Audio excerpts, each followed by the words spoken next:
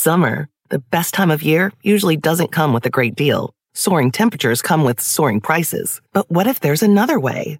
With IKEA, your summer plans can last longer than 2 weeks of vacation and be more affordable. Here, everyone can have lounge chair access, no reservations needed. From affordable outdoor furniture to stylish accessories, we have all the essentials you need to soak up summer in style, no matter the size of your space. Start planning a better summer with IKEA. It's your outdoor dreams inside your budget.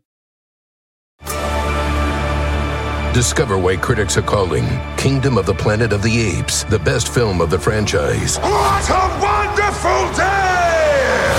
It's a jaw-dropping spectacle that demands to be seen on the biggest screen possible. I need to go. Hang on.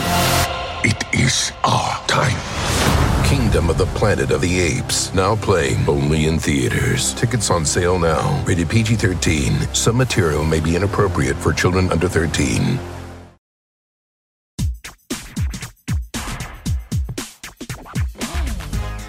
Hello, everyone. Mignon has a terrible cold. So I'm Ellen Hendrickson, the host of a different Quick and Dirty Tips podcast, The Savvy Psychologist.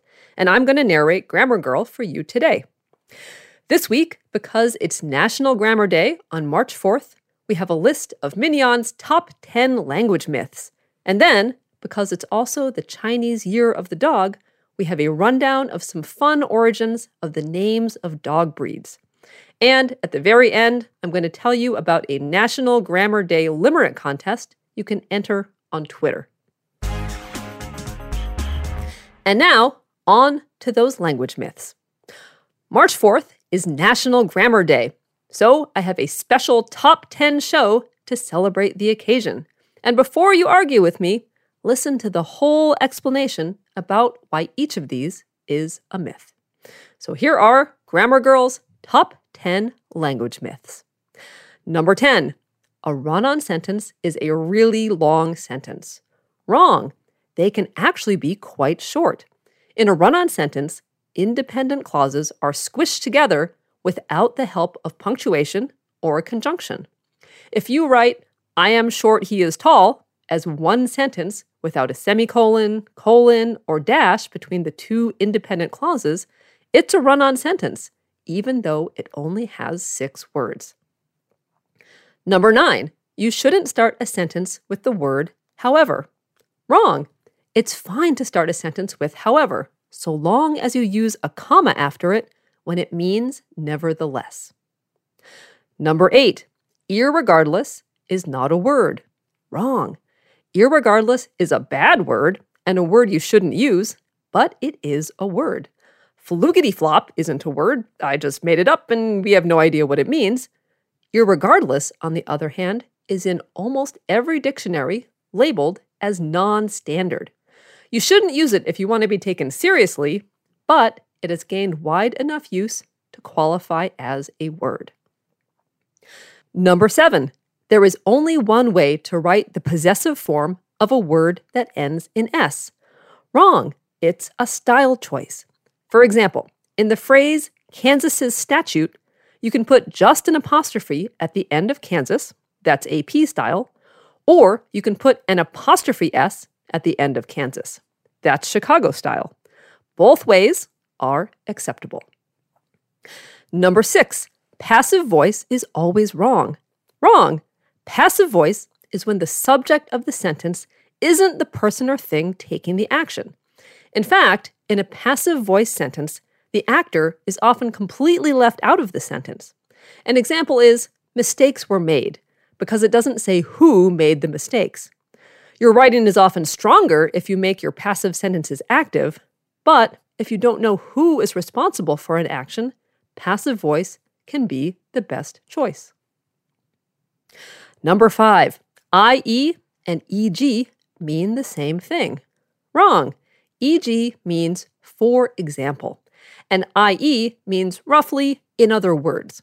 You can use EG to provide a list of incomplete examples, and you use IE to provide a complete clarifying list or statement. Number 4, you use A before words that start with consonants and an before words that start with vowels. Wrong. You use A before words that start with consonant sounds and an before words that start with vowel sounds. So you'd write that someone has an MBA instead of a MBA, because even though MBA starts with M, which is a consonant, it starts with the sound of the vowel E, MBA. Number 3, it's incorrect to answer the question, how are you, with the statement, I'm good. Wrong. You probably learned that verbs need to be modified by adverbs, such as well. But good isn't modifying am in the sentence I am good. Instead, good is acting as the subject complement and modifying the pronoun I. It's also fine to answer I'm well, but some grammarians believe I'm well should be used to talk about your health and not your general disposition. Number 2, you shouldn't split infinitives. Wrong. Nearly all grammarians want to boldly tell you it's okay to split infinitives. An infinitive is a verb form that is usually made up of the word to followed by a verb. An example is to tell. In a split infinitive, another word separates the two parts of the verb. To boldly tell is a split infinitive because boldly separates to from tell. And number 1 is you shouldn't end a sentence with a preposition. Wrong. You shouldn't end a sentence with a preposition when the sentence would mean the same thing if you left off the preposition. That means where are you at is wrong, or at least annoying, because where are you means the same thing. But there are many sentences where the final preposition is part of a phrasal verb or is necessary to keep from making stuffy, stilted sentences. I'm going to throw up. Let's kiss and make up. And what are you waiting for? Are just a few examples. And you can find more information about each of these myths in the Grammar Girl archives. And now, on to dog breeds, with 13 dog breeds with fun name origins. In honor of this year being the Chinese Year of the Dog, we found some dog names with origins that will make you nod in recognition or at least smile. Most of these are descriptive in that they reflect how people used the dogs before they became the pets that some of us let up on the couch when we shouldn't today. Number 1, poodle. First, the poodle. Poodles come from Germany, where they were called Pudelhund, which meant something like puddle, water, or splashing dog, because poodles were used to hunt water birds. So you can think of poodle as meaning puddle. Number 2, dachshund. Next, the dachshund. Since we just had the Pudelhund, I bet you won't be surprised to hear that the dachshund, with that same Hund meaning dog at the end, also comes from Germany. The Dachs part means badger in German, and these dogs likely got their name because they were used to hunt badgers. Number 3, terrier. Next, the terrier. Terriers get their names from an old French word for earth, as in dirt, because when they are hunting, they'll go after their prey into burrows.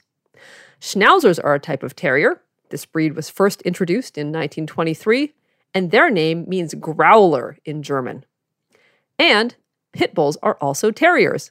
The pit bull terrier may get the pit part of its name from the idea of putting dogs into a pit to fight. Number 4, Doberman Pinscher. The Doberman Pinscher, and that's Pinscher with an SCH, not Pinscher, gets the Doberman part of its name from a German dog breeder named Ludwig Dobermann. And even though it's spelled differently, the Pinscher part of the name does come from the German word for pinch, probably relating to how the Doberman's ears are usually clipped or pinched. Number 5, husky.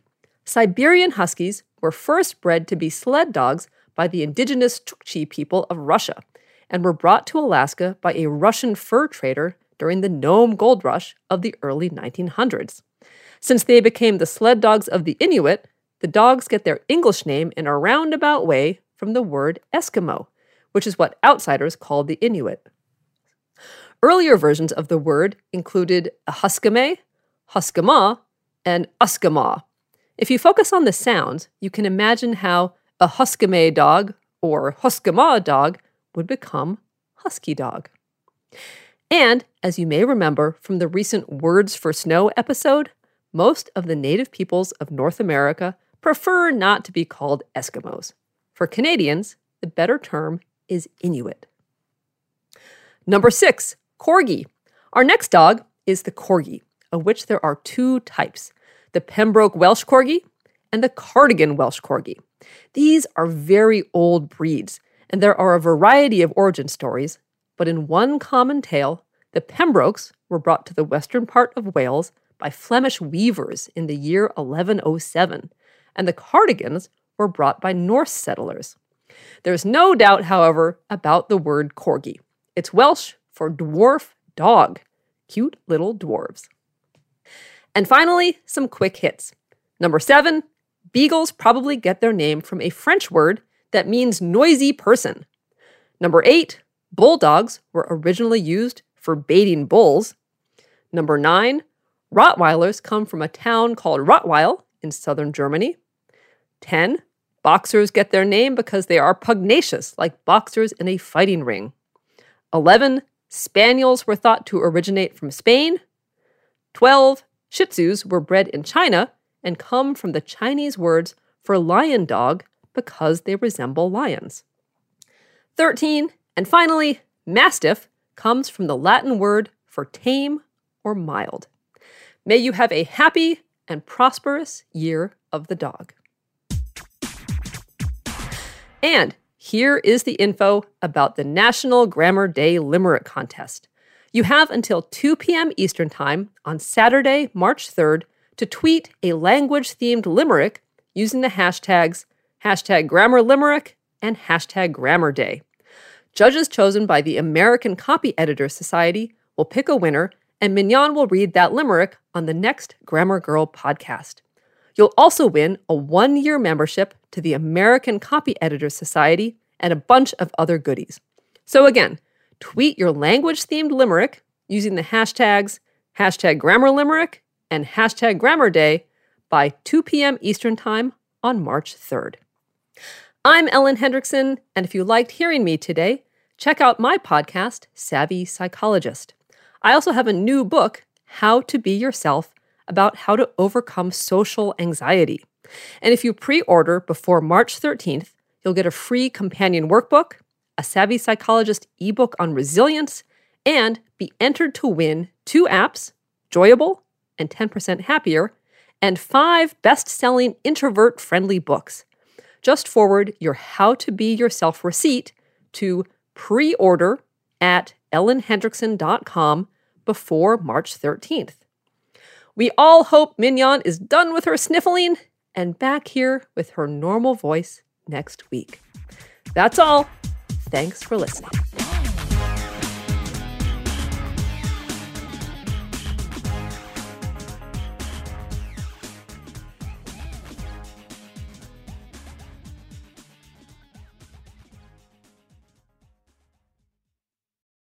Spectrum One is a big deal. You get Spectrum Internet with the most reliable internet speeds, free advanced Wi-Fi for enhanced security and privacy, and a free Spectrum Mobile Unlimited line with nationwide 5G included, all while saving big. For the big speed, big reliability, and big savings you want, get Spectrum One. Just $49.99 a month for 12 months. Visit spectrum.com/big deal for full details. Offer subject to change. Valid for qualified residential customers only. Service not available in all areas. Restrictions apply.